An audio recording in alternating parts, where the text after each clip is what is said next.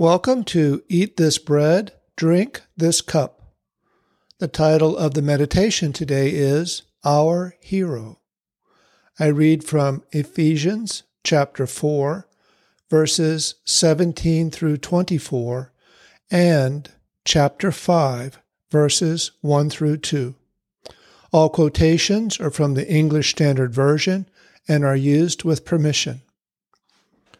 Now this I say and testify in the Lord, that you must no longer walk as the Gentiles do, in the futility of their minds.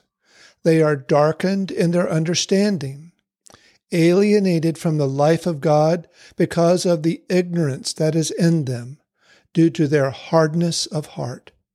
They have become callous and have given themselves up to sensuality, greedy to practice every kind of impurity. But that is not the way you learned Christ, assuming that you have heard about him and were taught in him, as the truth is in Jesus, to put off the old self, which belongs to your former manner of life and is corrupt through deceitful desires, and to be renewed in the spirit of your minds, and to put on the new self, created after the likeness of God in true righteousness and holiness.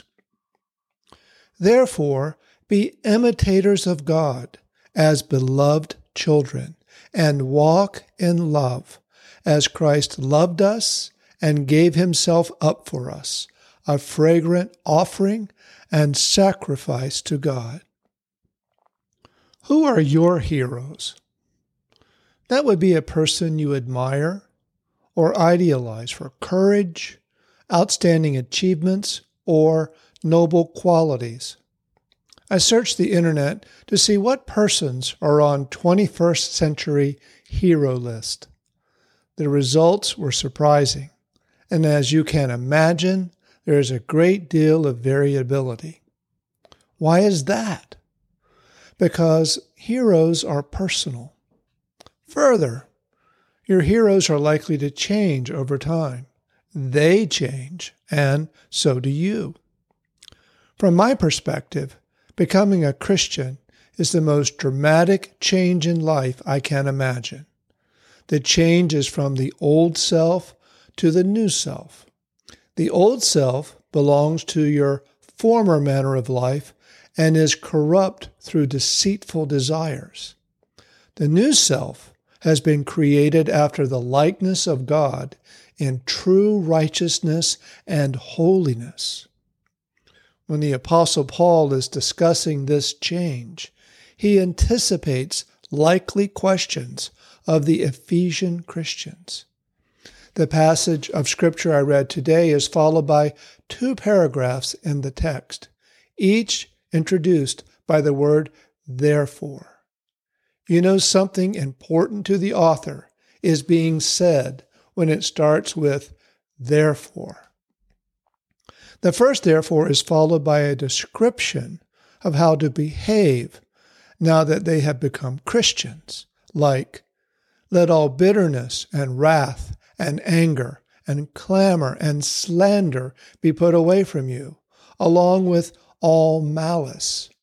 Ephesians chapter 4, verse 19. What follows the second, therefore, is big, really big. He advises them in all situations in their new life, therefore be imitators of God as beloved children, and walk in love, as Christ loved us and gave himself up for us, a fragrant offering and sacrifice to God. Yes, this is definitely going to be a new life, a result of a radical new way of thinking that comes from a renewal in the spirit of your mind. I am overwhelmed when I read this passage, as I am sure the Ephesian Christians were. When a presentation includes a long list of facts, it is difficult to remember them all. One is likely to recall the first and last fact presented, but especially the last one.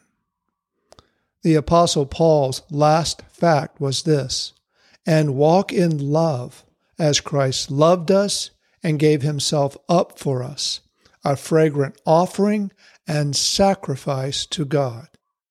There it is. Walk in love. Remember Jesus and be like him, who put no boundary on what it means to love, including offering himself up for us. I believe this is why we have the Lord's Supper. Of all the words that he spoke and all the things he did, dying on the cross for you, me, all of us, was most important. Not only did he save us, but showed us how we should live. He wanted to help us remember it. When it comes to heroes, Jesus is our hero. He is timeless and unchangeable. Let us pray. Abba, Father, today we bless and set aside this bread and the fruit of the vine in this cup to remember your Son, Jesus. We know that the bread represents his body that was nailed to the cross, and the fruit of the vine represents his blood that he shed for us. As we pour out the wine from the cup, we are reminded of how Jesus poured out his own blood that our sins might be forgiven. Thank you, Abba, Father, for your Son, Jesus. Not only did he die for our sins, but he left an example for us on how to live. Help us each day, Abba, Father, to put on the new man, being renewed daily in the spirit of our minds, and to walk in love, just as your Son, Jesus, did. As we partake of the bread and drink from the cup, we do remember your Son, Jesus. Oh, how he loved us. Oh, how we love him. In the name of Jesus, I pray. Amen. Today, Jesus invites you to partake of the Lord's Supper. I read from Matthew chapter 26, verses 26 through 28. And as they were eating, Jesus took bread, blessed and broke it, and gave it to the disciples and said, "Take, eat, this is my body. Let us partake of the bread." Then he took the cup and gave thanks, and gave it to them, saying, "Drink from it, all of you, for this is my blood of the new covenant, which is shed for many for the remission of sins. Let us partake of the cup of blessing." And the assembly of believers said, Amen. Until next time, from Numbers chapter 6, verses 24 through 26, the Lord bless you and keep you. The Lord make his face to shine upon you and be gracious to you. The Lord lift up his countenance upon you and give you peace.